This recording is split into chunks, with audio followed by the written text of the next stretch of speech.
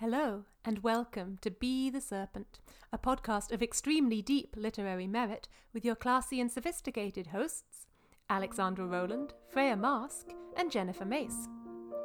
On today's episode, we're discussing The 10,000 Doors of January by Alex E. Harrow, Every Heart a Doorway by Shauna Maguire, and the 2005 movie The Lion, the Witch, and the Wardrobe.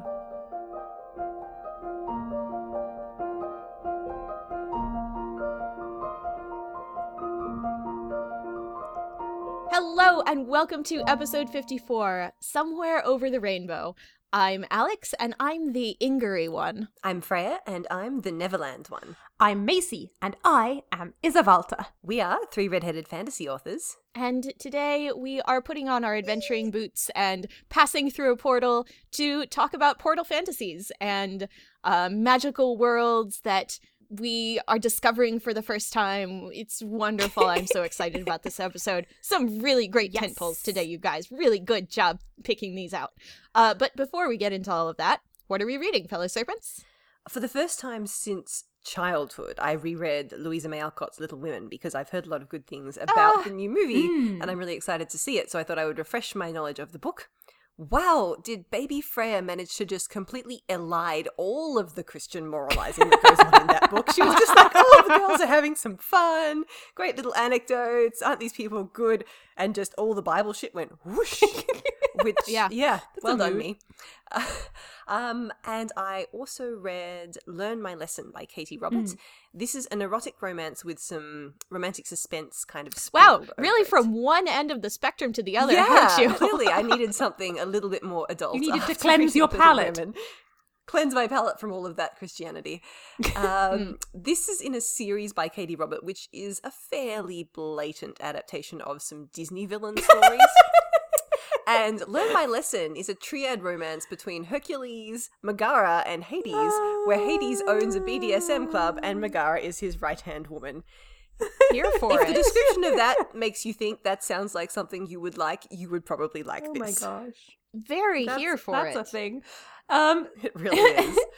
So, darling listeners, it has been 1 week since we recorded The Untamed, at which point I believe I quoted myself as having read 860,000 words of Scum Villain fanfic.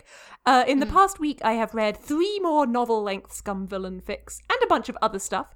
Oh, Macy, never change. Listen, they were there, and I couldn't sleep, and I had my tablet open, and it's really hard to tell how long something is when you have gone into the entire work mode on AO3. That's my excuse. Yeah, that's true. That's what I'm saying. Yeah. One of them... You just keep scrolling and then the little bar at the side doesn't seem to be moving very fast. Right. So you just keep scrolling. Yeah. This is my problem. I have several long flights coming up, so I'm looking forward to... I've probably broken 1 million words now, but I'm looking forward to breaking 1.5. One of the ones I particularly enjoyed was Our Story's Just Begun by Aishitaru. And it's a good fic, Bront. It's not finished, which is weird for me, but it's still a good fic. And you also went to see an art? I did. I went to see the Stabby Artemisia Gillespie? Freya, help. Gentilishi. I was never going to get that. Thank you, Freya. Seattle has an exhibit of Neapolitan art right now that has travelled all the way from South Italy, and I went to see it, and I was like, I've seen all of these already. This is great. Wonderful. Lots of stabby naked people. Yeah. With wings. Yeah. Yes. And weird plants, I think I saw a picture. Was that the weird plants that you posted in the group chat? The weird plants, yeah, that was from a different exhibit, but it caught my attention from afar. Across an entire gallery, these goth... It would. They were these giant goth sunflowers that were eating a dead dude. And I saw it and I was like, I have to take a picture. One picture of the entire gallery. And Freya's like, no, that's my beloved artist. Yes. Macy was like, look, goth sunflowers. And I was like, that looks like Anselm Kiefer. Is that Anselm Kiefer? I love Anselm Kiefer. And then I had to Google Anselm Kiefer sunflowers, and it was. Which just proves once again that we are melded in some intrinsic way. He's got a very distinctive art style. It's very good. Extremely drift compatible. Yeah. I, meanwhile, am still deeply on my Untamed bullshit. That is literally all I've been reading besides podcast homework. I am busily still writing Untamed fanfiction as well. I do want to give a big shout out to someone who has become one of my favorite fanfic authors for the Untamed fandom, which is Etymology Playground. Yes. She or they or whatever pronouns this person uses write some really amazing fics, and I highly recommend going to read them if you are looking for good fics in this fandom. Yep.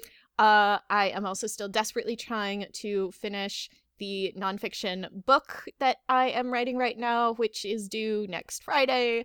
That's going to be fun. And 2 days ago, I decided to take up bullet journaling because clearly Alex is I just really in search of something else to do because they are so bored and underoccupied in their life. Well, Yeah. I figured that everyone's like, bullet journaling is a great way to like organize your life and like get more stuff done. And I'm like, I need to do that. Fair. That's fair. See, So, I we're gonna all try I this hear out. about bullet journaling is it's a great way to think you're going to organize your life, and all that happens is that you suddenly start replacing other things in your life with time spent bullet journaling. Well, we're going to try not to do that. I'm going to try not to do too much doodling and actually use it as a productive thing. Hopefully. And then start 5 more podcasts because I'll have all this extra time. Anyway, we have a rule, which is 1 a year. You technically have space for 1. However, It is One only new podcast. January. Alexandra Rowland. it's already time to start thinking about it. Alexandra Anyway. Rowland. Don't make Yes. me come learn your middle name. You don't know my middle name? Jane? It is Jane. Well done. I'm like, wait, I do know this. Yours It's just is not- Elizabeth. Yes. Does Freya Freya, have one? what's- I do. Freya's very mysterious. Sarah? I know, I feel like I should keep it secret as part of my allure. No, Oh, but come on. Come on. Come on. Come on. Come on. Come on, Freya, though. come on. Well, part of me keeping my middle name secret is also because I try and keep my legal name quite separate That's fair. to my Oh, writing that's name. fair. That's So fair. I will Okay. keep it separate for the moment, if you don't mind. That's fine. I don't mind. You can invent one, Freya. You can I do invent not a think our podcast middle listeners name. are likely to try and hunt me down and commit identity fraud or anything. But yes, I'll tell you invent what one. Freya's middle name is. Freya's middle name is Danger. That is I now mean, canon for the podcast. Excellent. Yes, Freya Danger Mask. I love it. It's like Danger Okay. Mouse, but better. Anyway. Danger Mask just sounds like a slightly dodgy superhero. It's definitely a porn Danger version of a superhero. I'm sorry. Yeah, basically. Anyway, Wonderful. Let's have an Anyway, episode. Macy, you have some news. if any of you happen to also be darling writers, we have some news, or rather a reminder, which is that if you were scribbling happily away at some stabby lesbians for me for Silk and Steel, the submissions call for that anthology is open for 10 more days, I think, roughly. It closes on February 22nd. Anyway, so please send those on in. We want to read them. Very good.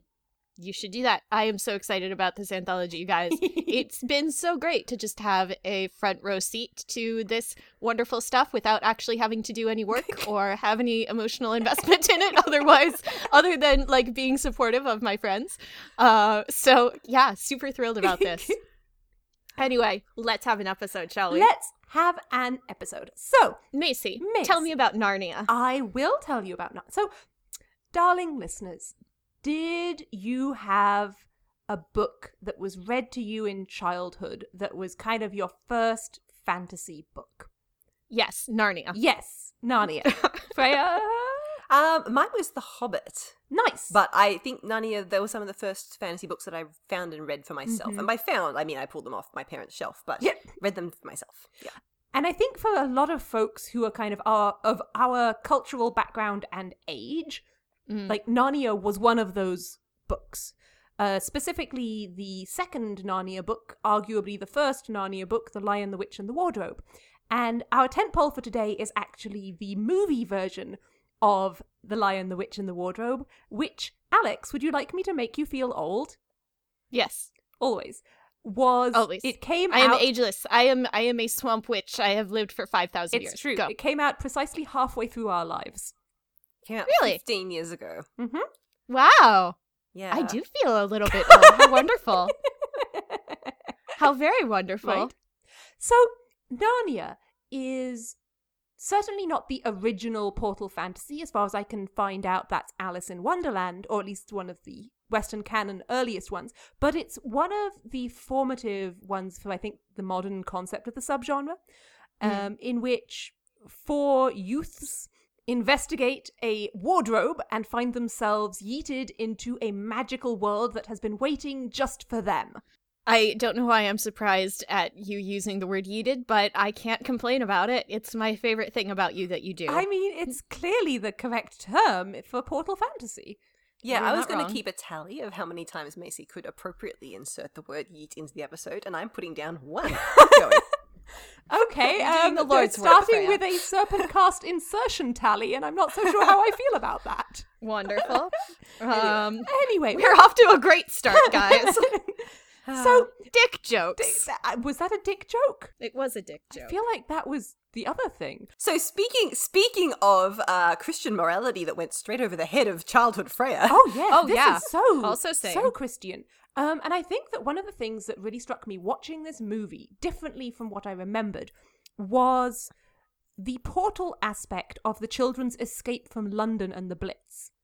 Yes, absolutely. That's great. Right? There was a very clear shot of that with them going into the tunnel and it going dark on the and train. I thought to myself, isn't that they're very clearly highlighting the historical context for people who might not be there. And I had a lot of feelings about the babies in the Blitz. I'm like, no, that's like what happened to my grandparents, Yeah. And that's what C.S. Lewis was kind of doing, was building an escapist fantasy where Peter in particular, but also the rest of them, had some agency over this horrific war that was taking their family from them. That in the real life they had absolutely no control over. Yeah. Although it was interesting, like it very much starts as an escape and then they make this, they're in this amazing house in the country, but then from the house in the country, they get and further quotation marks escape into a new world, but the new world is at war. Or not necessarily at war, but the new world has a war waiting for them. Specifically for them. For them. And that's such a post-World War I concept. This whole idea of, I mean, it's got the Christian morality is wound in there as well, but this idea that you cannot actually escape the fight against evil. Right. Like, even when you think you've escaped, you haven't. And especially about the fact that young men and English young men have to eventually embroil themselves in a war. And there's a very clear scene where Aslan is like, oh no, all of you adult warriors can stand back from killing this wolf. I've decided this child has to bloody his hands and become a killer in order to become a king. And I was like, this is a child. Maybe one of the grown-ups who knows how to hold a sword could kill the wolf, but no. I was so mad at Aslan at that point, and the sort of mad that I was reminded me a lot of the sort of mad that I was at Dumbledore. Right. Yeah. And it's like, on a metaphorical level, it says all of us must take responsibility for the struggle against evil in our lives. Sure. Yeah. But on a very non-metaphorical level, this is in a post-World War I Britain talking about we have sent all of our young men away to do our fighting for us. Was this post-World War I or post-World War II? It was post-World War II. Yes. But if you look at where it sits, so you're absolutely right, Alice in Wonderland is mid-19th century. Right. So it was published in about 1860-something. So that's Peter Napoleon. Pan, that's Napoleon. So Peter Pan was Edwardian. Yep. So J.M. Barrie's Peter Pan play and then novel came out in the first decade of the 20th century. And that's pre-World War I. And you can see that there is still this... The Edwardians and the late Victorians were doing some stuff around childhood and what is a child and the morality of childhood, which is all of what Peter Pan is about. And then you hit Narnia, which is post-2 wars. Yep. And we're suddenly talking it's like about evil. And we're talking about evil, and we're talking about the fact that a portal fantasy is no longer an escape and imaginative play. It is a metaphor for the darkness that has come up in our lives. Right. Which is, a little depressing. And it is this entanglement of we have lost 2 successive generations and we somewhat expect to lose more, and Christian morality. Yeah, but also this weird thing. I mean, we're going to dig into the colonialism aspect in a second, but there's also some very weird class stuff happening in that, with this, especially the idea in the wars that the upper class was the officer class, and that you have these humans turning up in Narnia, and they're like, "Well, now you have to lead the war. Yep, we're behind you. We believe you can do it." And he's like, "I'm literally a child. I have no training in warfare." And Aslan just like buggers off and is like, this child can lead the army. He's suited to it. And that is what happened in World War One. The upper classes were considered to be naturally officer material. And lots of them had no idea what they were doing. Well, if you look at it, it's a lot like Monstrous Regiment, right? Yes. Like that's something that Pratchett is digging into as well, with the uselessness of the lieutenant, who has to be managed by his underling who's far more senior and has far more experience than he does. But you're right about it's not even particularly colonialism so much as it is white savior. Yes. Right? Like the children of Adam, sons of Adam and daughters of Eve are very clearly, you know, here is the cream of white British youth come to save the natives from this evil that they have allowed to fester inside of them, that Christianity and Aslan with his chosen white children will save them from. And because there's no good reason that people coming from the external world to the internal world should be any better than the people who belong to that world, there has to be a prophecy. Just to say, well, you're going to save us because prophecy. Because Aslan won't get off his ass for anyone who isn't his chosen people. Yeah. They're Honestly, like, oh, true. you've arrived. Now the winter will start thawing. Now Aslan will start actually showing up. I mean, yes, and Honestly, fuck Aslan, really. Yeah, fuck Aslan. Fuck Dumbledore and fuck Aslan. That's a mood. Let's talk about Tilda Swinton and the box of Turkish delights. Oh, Okay. Tilda Swinton in this movie is so good. Every time she was on screen, I was like, oh, I love everything you're doing. I was just deeply concerned for her bodice. Yes. No, it's fantastic. Just like a ball with her boobs in it. It was so structured. It was so rigid. Yes, it was but I was amazing. like- Cool costume. Every Do time you she's have- side on, there's like half a yard of bodice at the back. Oh, that's great. I'm like, are you having to be very strategic about camera angles, or did you put like skin-colored pasties on her? Because like, if you looked from above, it was going to go badly. Tilda Swinton is just like so cool. Yeah, she's incredible. I also have a thing, read the Turkish Delights, which is that everybody is like, ew, I had Turkish Delight and it's gross, and I don't know why anyone would like betray his family for a box of these things. And one, That's not. you have to remember what? That's not what It's Yeah. no. I mean, for one thing, don't try Turkish Delight if you're getting it from like a shelf where it's dusty and it's been sitting there for ages. What, Macy? Yes. I am Yes, saying okay. violently yes. It's like, don't eat mochi well, from just- a packet just and say try- that mochi's shitty. Right. Like, if you're gonna have Turkish Delight and judge it, then have good Turkish Delight, because you know that she's giving him like the best fucking Turkish Delight that has ever existed. And I have had some really damn. I would potentially sell out my family for the best Turkish Delight that I've ever had. Also, second is context is important. Edmund has just been living through British rationing He and has had hasn't no had sugar. He has Yeah, had yeah. no sugar for God knows how long.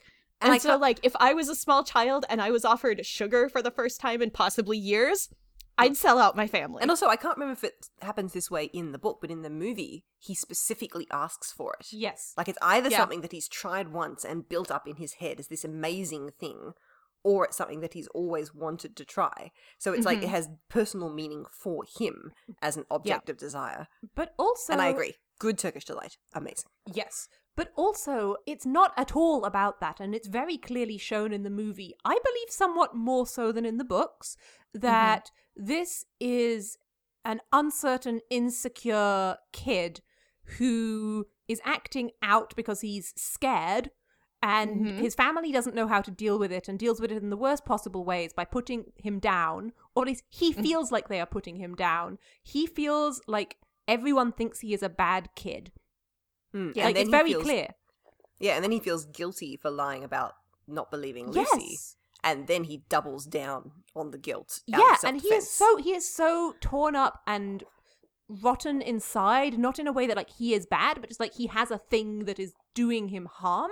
And this beautiful regal woman comes along and says, no, you're special, and you're special to me, not just you are intrinsically special, but like I value you. I will give you presents with this magic. It didn't matter what it was. It could have been anything. Edmund has severe middle child syndrome. Yeah. Like, more so, like, Susan is technically also a middle Susan child, but has she's oldest daughter. oldest daughter. Exactly, yes. She has eldest daughter syndrome. Peter has eldest son syndrome, so it's fine, and Lucy is the baby. Yep. Edmund is stuck in this like middle child thing and just wants some attention and does just want to be special to someone. Edmund So, wants like, to be baby. and Edmund wants to, yeah. So frankly, I don't blame him at all, and I will defend Edmund until the end. I agree. I think the movie set up the psychology of that really, really well. Yes. Because in the book, I mean, it's so clearly where there is darkness and rot, the devil can creep in. That's the whole point of it. But in the movie, did a really good job of making that quite realistic to kids' psychology, especially like setting up the thing where he was the one who goes back into the house to get the picture of his dad. You get the sense that maybe Edmund and his dad have a really good relationship, and now the parent that he is closest to is the one that is gone. Yep. And he really, really resents Peter. Oh, yes. For trying to attempting be his step dad. into the dad position. Yes. Yeah. Yep. All of that makes perfect sense to me. But we were speaking a little bit about the colonialist roots of a lot of Portal fantasy, and I think that our next tentpole does an amazing job of kind of pulling that apart and stabbing it. Our next tentpole is The Amazing 10,000 Doors of January by Alex E. Harrow. This book was so good. It was full of the sort of, like, very particular to me things that I like. Did you guys like have multiple moments reading this going like, this is entirely Alex's jam? Yep. Yes. It's about the magic of words and doors, capital D, between worlds, and taking power for yourself and moving past the plans that other people had for you and sort of like forging your own destiny and like taking charge of your life. It's very much like a coming of age sort of story in the best kind of way. So there's this girl, January, who is kind of in this ambiguous in-betweeny place in society. Because, for one thing, she is perceived to be, quote-unquote, a colored woman in this 1910s, I think. So her father is perceived as a person of color. Her mother was a white woman. And so she is sort of ambiguous in that people look at her and they're not quite sure how to treat her.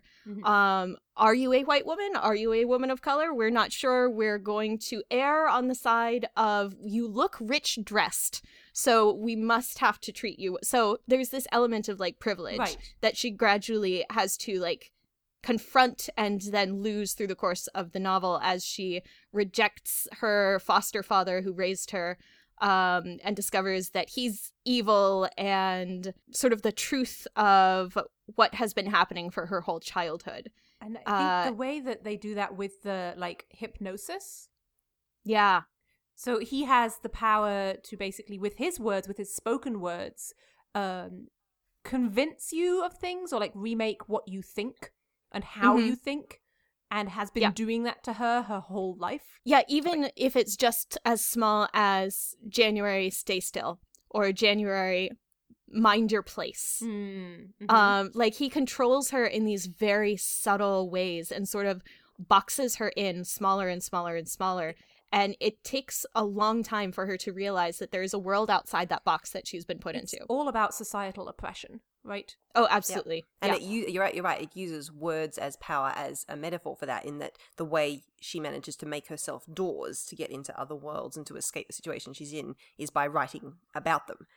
And I liked that it wasn't that she is the only person to have this power, that the doors are not something that is special to her, but they are something that is already known about, that her sort of evil foster father is part of a group of people who know about these and are attempting to find a way to either use this power and this resource for their own gain, or if they can't do that, to shut them down entirely.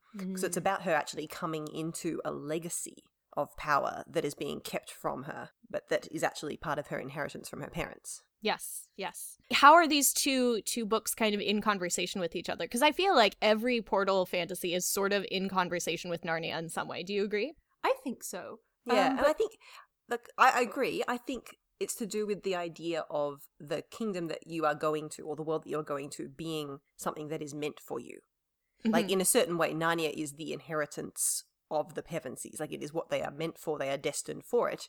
Whereas January is meant to have this power, but it's not necessarily that she is special. It's just that it's something that exists and she has as much right to it as anyone else. Well, I will say that for me, this book has a book within a book. And for me, Aid was the Portal Fantasy heroine, not January. Yeah. So January is a witch with dimension hopping powers, which subtly, but for me in a real way, is different from being a Portal Fantasy heroine. Aid was the one who left her world behind and went into a place where she was alien. And did so repeatedly, whereas January had the ability to go or leave and stay wherever she wanted. Like she had control over that in a way, like she could dip in and out of worlds and almost use them as tools. And so to me, that's a little bit of a different framing. And I do think that this one is almost 2 levels, 3 levels deep in conversation with Narnia rather than in direct conversation with Narnia. But also another thing that I loved in this book was how many interesting, different, badass women there were. Oh, yeah. Yes. Like, you look at the role, if you describe the roles of January's 2 parents, you're like, well, one of them was a scholar librarian who did a lot of research and waited around for their love. And the other one was a badass adventurer who became, like, wandering with no money and fought people off and, like, did a quest and went and found their beloved. Which genders would you pick?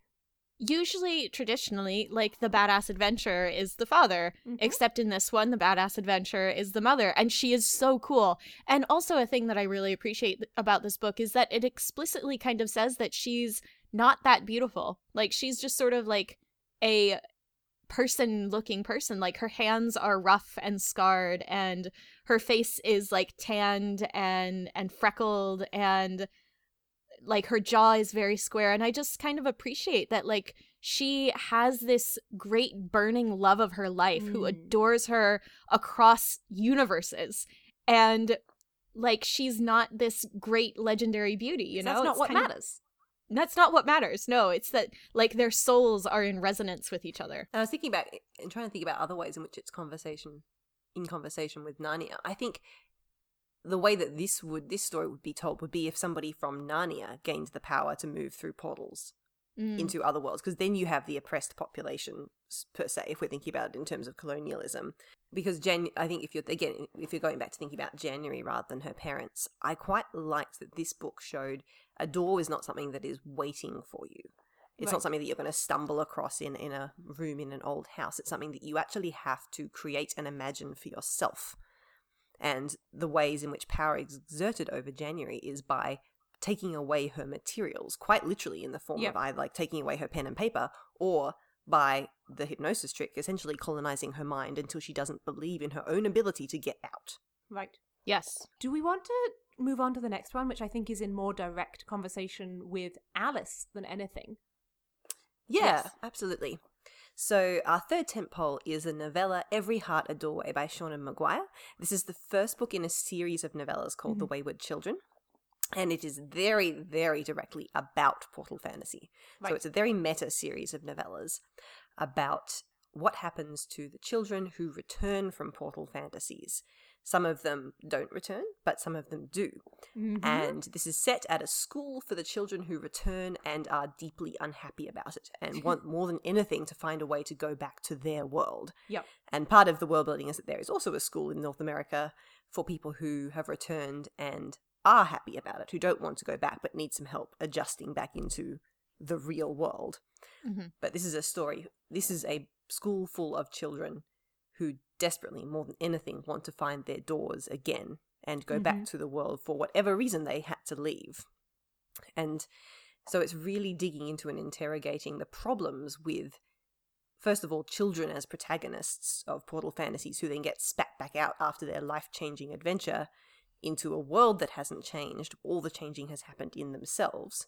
And this says, well, maybe the children haven't changed. Maybe you find the world that is perfect for you. Yep. Where you can be your truest and most authentic self. And so then when you do come back to our world, everything feels wrong. And it does this through the protagonist of Every Heart a Doorway is a girl called Nancy who went to an underworld where she learned to stand very still and everything was black and white and pomegranate seeds.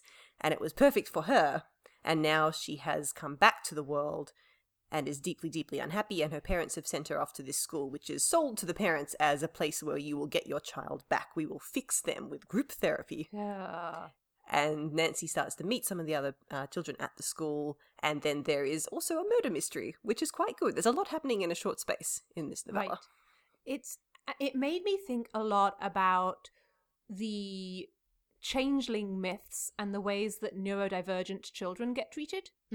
Right? Where at a certain point of development, the parents will look at their child and say, I don't understand. That's not my child. That's an alien. Like, what is that? It's a changeling. That's a changeling. I know how to deal with those. Right? And that's something that even in the modern day, parents will kind of struggle to deal with. And I think that's what we see with Nancy and her parents. But I think that this series has a very different audience to Narnia. Like, Narnia is about a set of perfectly nice children who have all the privilege that they could eat.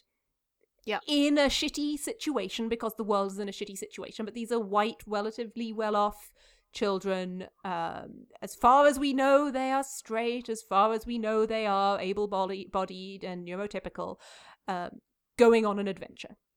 Every Hearted Doorway is for those of us who don't fit in, right? Every Hearted Doorway is for those of us who are mad at Aslan. Yeah. Well, who are mad at our parents. Or, like, the world. Yeah, but also specifically mad at Aslan for his very cavalier approach to when you can and can't stay in Narnia.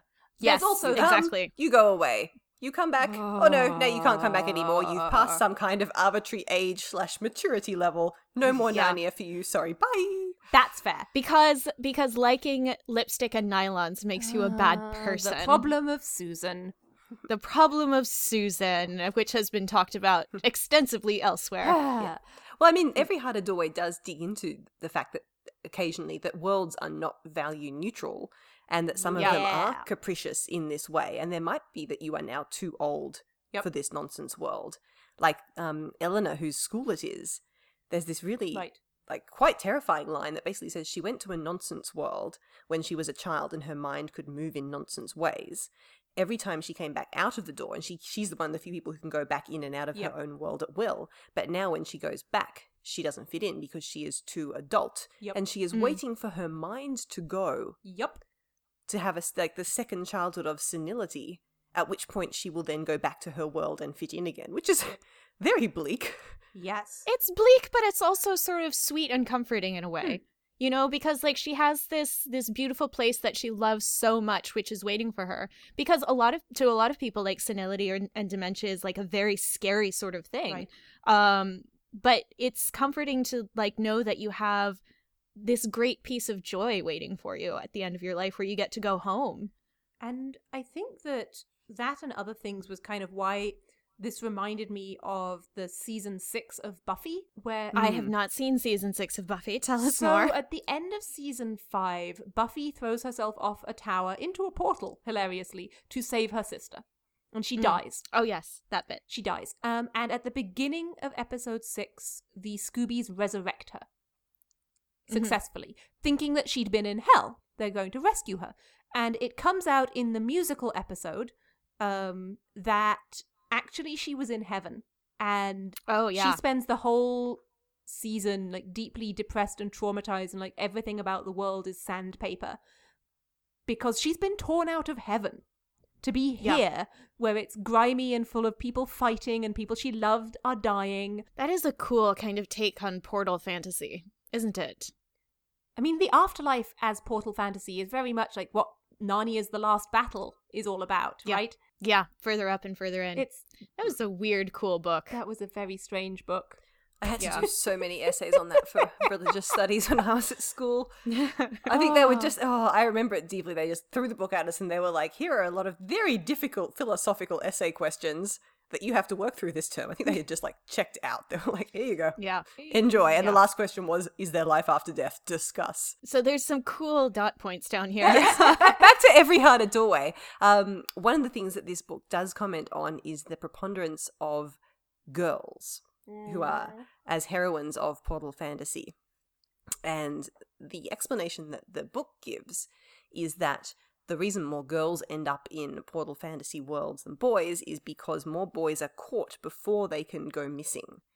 Because they are more likely to be noisy or just noticed, whereas because girls are more likely to be expected to self-soothe and to self-amuse, it can take a long time before someone notices that a girl is missing.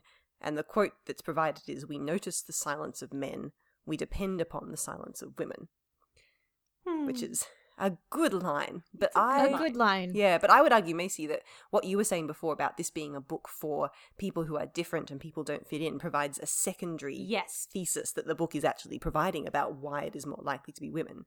And it's because women are more likely to feel that the role they've been put in requires them to find an escape. And I think Jack and Jill, the twin characters in this book, who then get their own novellas later in the series, especially provide an example of that, of these girls who have been put into roles by their parents and they just desperately want to escape and find somewhere where they can be their own authentic selves. Mm-hmm. Yeah, there's a lot more restrictions on who you are and what you can be if you are female or queer or trans particularly, or I would imagine, and cannot speak to experience, that many people of colour similarly find themselves put in a place that they don't want to be by those around them. So yeah, portal fantasy is not for the privileged. No, but I think, unfortunately, it comes from a desire to be even more important than you are. Yeah. Oh, look, we are lovely, white, privileged children. Here we can be kings and queens. As we deserve. As we deserve. That's the thing, like, it has quite a selfish kernel at the heart of it, the idea that even if you do have a lot of privilege in your life, somewhere there is a world that you are the most important person. And that's why portal fantasy is such a childhood fantasy. Because part of growing up and coming of age is learning that you are not the most important person. And portal fantasy, to a certain extent, is saying, ooh, but what if you were? What if there was a prophecy? What if you are destined to sit on a throne? Yeah. Is the first book of Harry Potter sort of a portal fantasy? Yes. Yeah, basically. Yeah. Kind of. I mean, I think if he didn't go away to Hogwarts, it wouldn't be. Right. But because it's more, it's a layered magic. It's a secret magic book. But because as soon as he finds out about secret magic, he literally gets transported to a place that is entirely different. I think it does count. Yeah, and also because, like, literally all of us who read that before age 11 spent the year we turned 11 waiting for our Hogwarts letter, right? So it's very much a normal person, could access this place of magic and mystery and have adventures. Well, let's talk about, Freya wanted to talk about the Narnian succession crisis first. Yes. I very much want to talk about Freya said, the good thing about Every Heart a Doy is that it says, here is the trope, here are the fucking consequences of that trope, such as having 4 children go away, become kings and queens, grow to maturity, lead their kingdom into a golden age, and then disappear. And number one, you have the psychological effect of those grown adults then becoming children again, which is fucked up on so many levels. Yes. But number two, what the hell? Like, Narnia now has no kings and no queens. None of them had children. And they never put anyone in the spot either. There are no other sons of Adam and daughters of Eve left because they are the only special ones. Nobody can the govern the succession kingdom. crisis. Whoops. Yeah, they're just like, oh well, now we have no kings and no queens. And that's why it gets open to Telmarine invasion, which is what happens in Prince Caspian. Is that they go back and, oh no, our wonderful kingdom got invaded by foreigners. We have to take back the throne. I'm like, yeah, guess whose fault that was? Aslan. And guess who's fucking foreign here? Yeah, it manages to take the colonialist fantasy and throw in some racism, local racism for funsies. C.S. Lewis. C.S. Lewis, why? Why are you like this, C.S. Lewis? Ah, dear. Well, anyway, that was my rant about the Great Narnian succession crisis. Would we like to move on? Let's move on. Let's talk about this. Let's dig into what is the heart of portal fantasy. What makes something a portal fantasy? So it starts with a protagonist who is in some way, quote unquote, mundane. So someone who's going to be bbrelatable to the reader, someone who the reader can sort of put themselves in this person's place. A normal person, and then they are thrown into extraordinary circumstances. Right. And usually there's like a literal portal of some kind. I would say that, to me, it's important that they're not just thrown into new circumstances, but they're taken out of their setting and put into a new setting. So generally pulled away from their friends and family, sometimes into a whole new world, sometimes, like with Harry Potter, a boarding school. Many boarding schools are portal fantasies. It's the Princess Diaries, a portal fantasy. The second Was one. Princess Diaries it? Oh, I didn't read the second one. With the one where she actually gets taken to the country and it turns very Ruritanian. I was going to say, no, Princess Diaries is Ruritanian. It's not portal fantasy. Well, it's yes. its own thing. Yes, it's its own thing. But that fantasy of I will be taken from my normal everyday life and yeeted off into another world where I will be important royalty, Ruritania, that's is fair enough. portal fantasy. Yeah. Is Narnia a Ruritanian? I'm with Macy on this one. No, Ruritania, you have to be a doppelganger. That's just the rules. That's fair. Yeah. I would argue that an important part of it being a portal fantasy is that there has to be the option or the choice of a return. You do not necessarily have to return, but at some point you either do return or you are offered the opportunity to. I think at some point is very important, because I think a lot of portal fantasy, you get there, you are trapped, this is distressing, you are distressed by the fact that you can't go back, and there is something preventing you from it. Either the door has vanished, or, like, your brother has been kidnapped by a witch.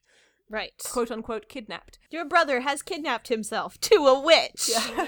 It was quite funny that there was zero discussion about we've decided to stay and grow up here. I'm like,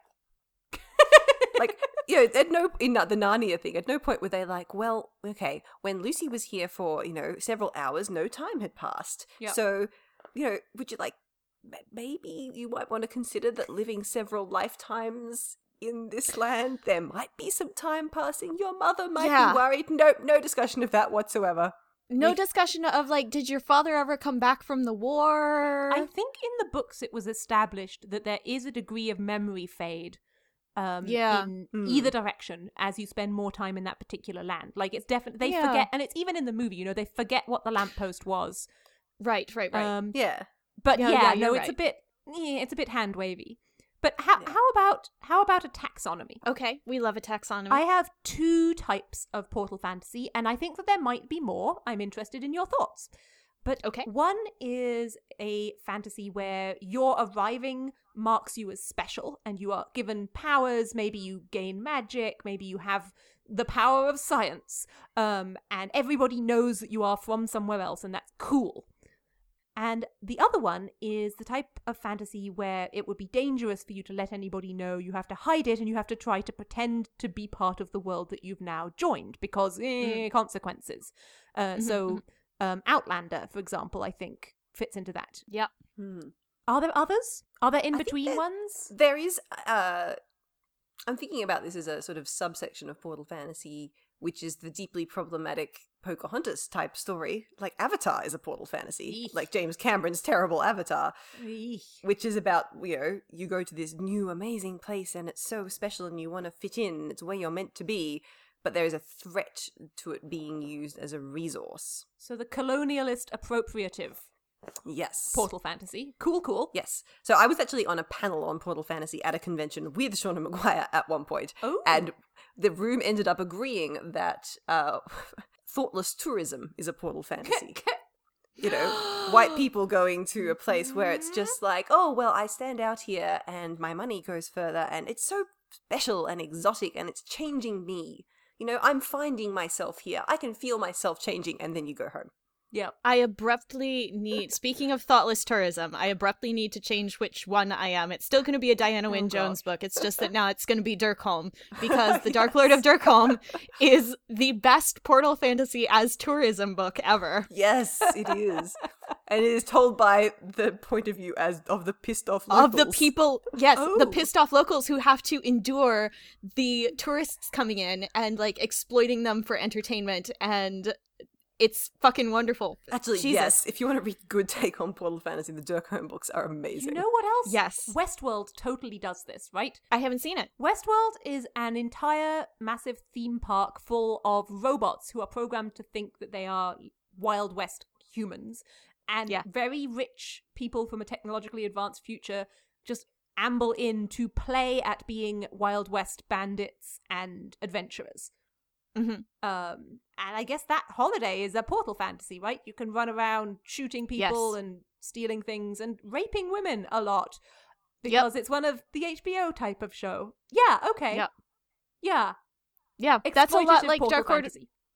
Yep, exploitative. That's a lot like Dark Lord of Jerkholm. Yeah.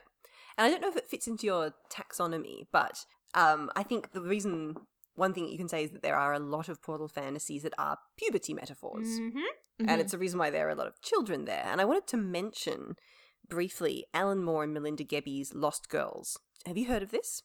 Mm-mm. All right, so this is a trilogy of, I suppose, essentially a graphic novels written by Alan Moore and illustrated by Melinda Gebbie, which are pornography. Like, they are straight up erotic art, the whole thing, and they have a lot to say about the history of pornography and what we consider pornography and the ethics and morality of pornography. But they are set immediately before World War One, and the three main characters are Dorothy, Alice, and Wendy as grown women who meet in a hotel and end up forming a friendship and telling one another the stories of their lives and their own portal fantasies in a way that reframes their books as how these girls interpreted certain traumatizing events that happened to them. And how they were expected to grow up quickly and their sexual awakenings, both good and traumatic. And it is an incredibly confronting but beautifully done series of books about girlhood and fantasy. So definitely not for everyone, but I think they're very impressive. It reminds me of the Filk, what's it called? The Girl Who's Never Been. Oh, no. Oh, yes. That's a good song. It's a good song. We'll link it. But And Shauna Maguire actually has a song called Wicked Girls yes, as well. which is also amazing. Which is about girls growing up and girls in portal fantasy. But I was trying to think of other patterns than puberty, because you're totally right, that's a huge thing. And I was thinking about this kind of strange freeing adult women from a grey and sexless existence genre, which Anne McCaffrey's first published book, I think, Restoree, I don't advise reading it, but it was about a woman who was essentially alien kidnapped and made into a extremely attractive sex object kind of woman on an alien planet. And it was a portal fantasy of kinds, but it was very much about, women who in their own homes and societies and lives don't have agency over their own sexuality. And Isabelta, to a degree, is similar to this, although the main character of Isabelta has had previous relationships. She's kind of living alone as a spinster, minding I was about to say water tower. That's not what I mean. The one with the flashy light for boats. Lighthouse. But no, I think that there's a pattern of those, and maybe it's died out now. Maybe this is an 80s thing, because Isabelta's like early thousands, but maybe it's not as much of a thing now. But you do different things with the story when the person passing through the portal isn't adult. So obviously we were talking about The Magicians, which has two sort of separate portal fantasies. It's kind of doing the Harry Potter one in that you go away to magic school, and it also has a very clear, let's poke fun at Narnia, magical world where when humans go through, they have to become the High King and the other kings and queens, even though they are unsuited for it, very bad at it, and all the locals are very annoyed about this fact, and their thrones are cursed. I'm trying to think if there are any other portal fantasies I've read of that sort of coming in, new adulthood, trying to discover yourself. And I thought of Guy Gavriel Kay's Fionavar Tapestry, which is a similar thing where I think it's university age students who go through into a fantasy world. They have been prophesized to come and do various things, and it's very dark. Some of the shit that they have been prophesized to do is not great at all. One of them has to go, it's Arthuriana and some Norse mythology and stuff, and it's here you are in this magical world, now your life's going to get really hard. Kind of like the Magic Kingdom for Sale Sold, which is basically white dude buys a portal fantasy. Because that's, sure, why not? So to complete these sort of triptych of age-related portal fantasy things, we have puberty, we have new adulthood, and we also have age, like with Howl's Moving Castle, because Sophie is kind of confronting what it feels like to be an old woman. And she kind of like has a portal fantasy going on, but she's not the person actually having a portal fantasy, because that's Howl, who is a person from this world, Wales.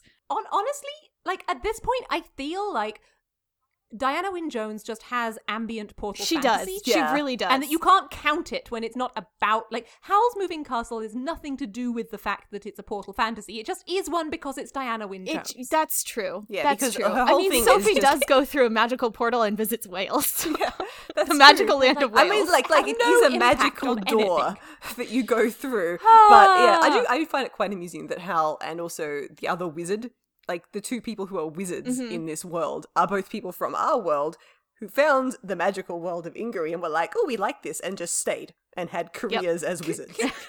And day jobs. Yeah. And day jobs. And I think Diana Wynne Jones does a lot of portal fantasy is my day job. Like Crestomancy's whole thing is going to other worlds and fixing messes. And the Majids, their whole thing is going to other worlds and fixing messes. Yes. Yep. I miss her. I miss her a lot. Anyway, let's move on. Yeah, I wanted to talk a little bit about other subgenres that do the same thing as portal fantasy. I have a list. Tell us your have a list. list. Tell us your list. I have a list. Well, I posit that certain kinds of time travel are portal fantasies. Okay. Accepted. Yep. You know, when you go back in time and you're kind of dumped in this world, it's basically the same as being yeeted into a medieval fantasy all world. of Doctor Who is portal fantasy. Kind of. I think that's similar to what I'm saying, where January to me was less of a portal fantasy heroine than her mother was, because she had control, was using it as a tool. Okay. It's a little bit more like Quantum Leap. I haven't seen it. Quantum Leap is a terrible 90s TV show in which a dude with a scientific device yeets himself into various other people's on their worst day of their lives and, like, possesses them and has to solve their problems for them. Freya, are you keeping track of all these yeets? That was 4. Oh, Macy is self-keeping track. That's wonderful. No, I had gotten completely lost. I had just been vaguely aware that there had been many. Yeah. But Macy has put in brackets here, time travel, brackets, Outlander. And I think that is a great example. Outlander is absolutely a portal fantasy, and it has definitely set off some subgenres of the romance genre that are very much in the same portal sense, in that you have to go somewhere else to find the true love for you. Mm-hmm. Yes. Yep. I think some wormhole sci-fi is and some isn't. Stargate is not. Stargate can fuck off. Farscape is. But Farscape most definitely is for Crichton. Yes. But not for them just popping around through wormholes. Right. Not like, using... that they understand. Not the people using Moya's wormhole technology as a method of travel. But for Crichton, who has been yeeted out of his, or rather yoinked out of his, yoinked out of his context and yeeted into a different context. I'm doing my best here, Macy. Are you proud of me? I've come up with a new restriction, or a new thing that has to happen for it to be portal fantasy. You have to be unaware of what's on the other side of the portal. Okay. I At like least that. to begin with. It can't be something that Yeah. everybody knows there's another world and you're going around searching for the other world, or, you know, here is a portal, we know where it leads. I think it has to be an element of the unknown. great unknown, yeah. It has to And be the this unknown is why for The you. Magicians is, like, treading on whether it is or isn't. It's a little bit too self-aware. I also think that Star Trek Voyager, you could make an argument when they get yoinked to the other end of the universe, but I'm less convinced of that. Yeah. I also have a theory that there are a couple of fanfic-specific genres that are portal fantasies. I would love to hear about this. Self-inserts. Okay. I have a confession. The very first fanfic that I ever wrote was me roughly age 13 writing a self-insert fanfic, portal fantasy, where me and my two best friends at the time got yeeted into the Lord of the Rings. I am not ashamed of my history. I was a tiny sweet thing, and we were all deeply Mary Sues. Yep. So I think you don't even need to have the eating in story. No, you don't. The act of writing a self-insert is an act of creating your own portal. Yes, that's true. That's a great way of looking at it, Freya. But also the genre convention where it's kind of like a reincarnation and you are a baby with the memories of you is how a lot of the anime fandoms do it. You are born into that world and you just I think that's still a portal fantasy. I think that would be I a portal fantasy. do not think I've ever come across this. That's slightly creepy. Oh, there's loads of them in Naruto. You should You're read born Dreaming as of a baby Sunshine. with memories. Read No, Dreaming creepy, of creepy, Sunshine. creepy. It's great. It's wonderful. And also, Scum Villain, which I will someday learn the rest of the title of, is a portal fantasy. Okay. So transmigration is like a reincarnation version of, like, you end up put into a novel or a story. And this is apparently a popular trope in many Chinese web novels. Do you get to keep all of your genre savvy? Yeah. That's wonderful. That's kind of the best situation to be in, is to like be in a book or a setting which you're really familiar about, where you can look around and go like, okay, I know exactly what's going to happen based on tropes. Well, In Other Lands does that. Yes. Which we yelled about when Yes. we were talking about Love that bisexual book. disasters episode. In Other Lands is about a genre savvy person. Mm-hmm. You know, and sure, like the existence of the Other Lands is a surprise to him, but he's not unprepared. Yes. He is not. God, that's such a good book. Such a good book. I miss that book. We can read it again. Macy, I have an offer for you. Would you like to yell about Homestuck? Always, but I feel like I've been yelling a lot. Would you like to join me?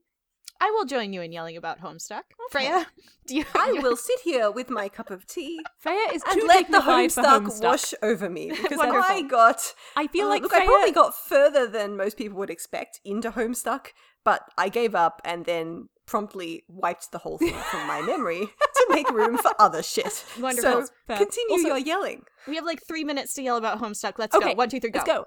I want to talk about the really cool way that Homestuck is a portal fantasy that you don't realize for ages, Yeah. because the main storyline is in one world and you don't realize that the internet trolls are literal trolls from another universe that you're going to have to jump through a portal to go join. Yes, that's That a was great. some very concise yelling. I was being very concise. But also, the super cool thing about Homestuck is that they are playing a game to avert the apocalypse, but they slowly figure out that they can't avert the apocalypse. The apocalypse is definitely going to happen. The thing they The have to do apocalypse is instead- going to avert them. the apocalypse is going to avert the fuck out of them, is that they have to create a new universe to Yes. yeet themselves into. Yes. And like build it. And Mm-hmm. it sort of starts as like a little bit The Sims, Yes! which is wonderful. Yeah. Homestuck, man. When are we going to do a Homestuck episode? When I am on holiday, When Freya's on holiday, that's right. I was going to say that if you want to do a Homestuck episode where you guys try and explain it to me, We could do we that. can do that. I Neither think of that us would be finished it. amusing, good fun. I finished I it. did not finish the last act because I lost patience when they were doing the video game stuff. Oh, maybe I didn't Yeah. finish it. Listen, there's a There's lot a of lot. it. There's you a know lot. what? Listen, darling listeners, have any of you read all of Homestuck? Tell us in the comments. Tell us in the comments or wherever. Yeah, we love you. Anyway, we love you very much, and now we have to go be in our own Portal Fantasy, or perhaps return from this Portal Fantasy. Is this podcast our Portal Fantasy? No, I'm sorry, this has officially gotten too meta. Goodbye. Goodbye.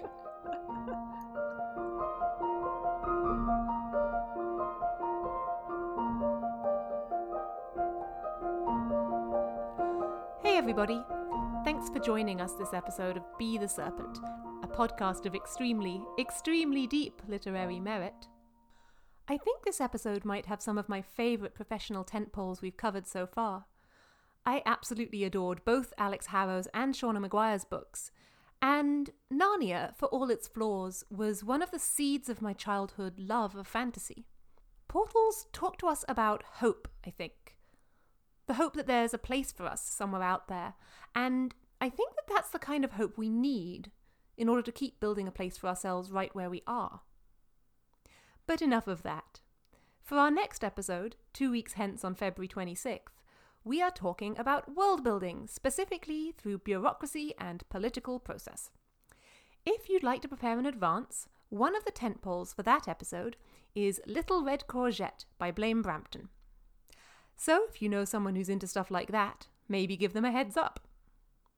In the meantime, feel free to continue the conversation with us. Questions, comments, breathless adulations?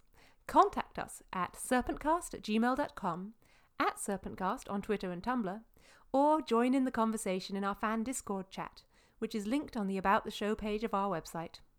If you enjoy the podcast, please consider supporting us on Patreon. And, by the way, I think you'll be ready for it when the time comes and your door opens. I know that you're more than enough.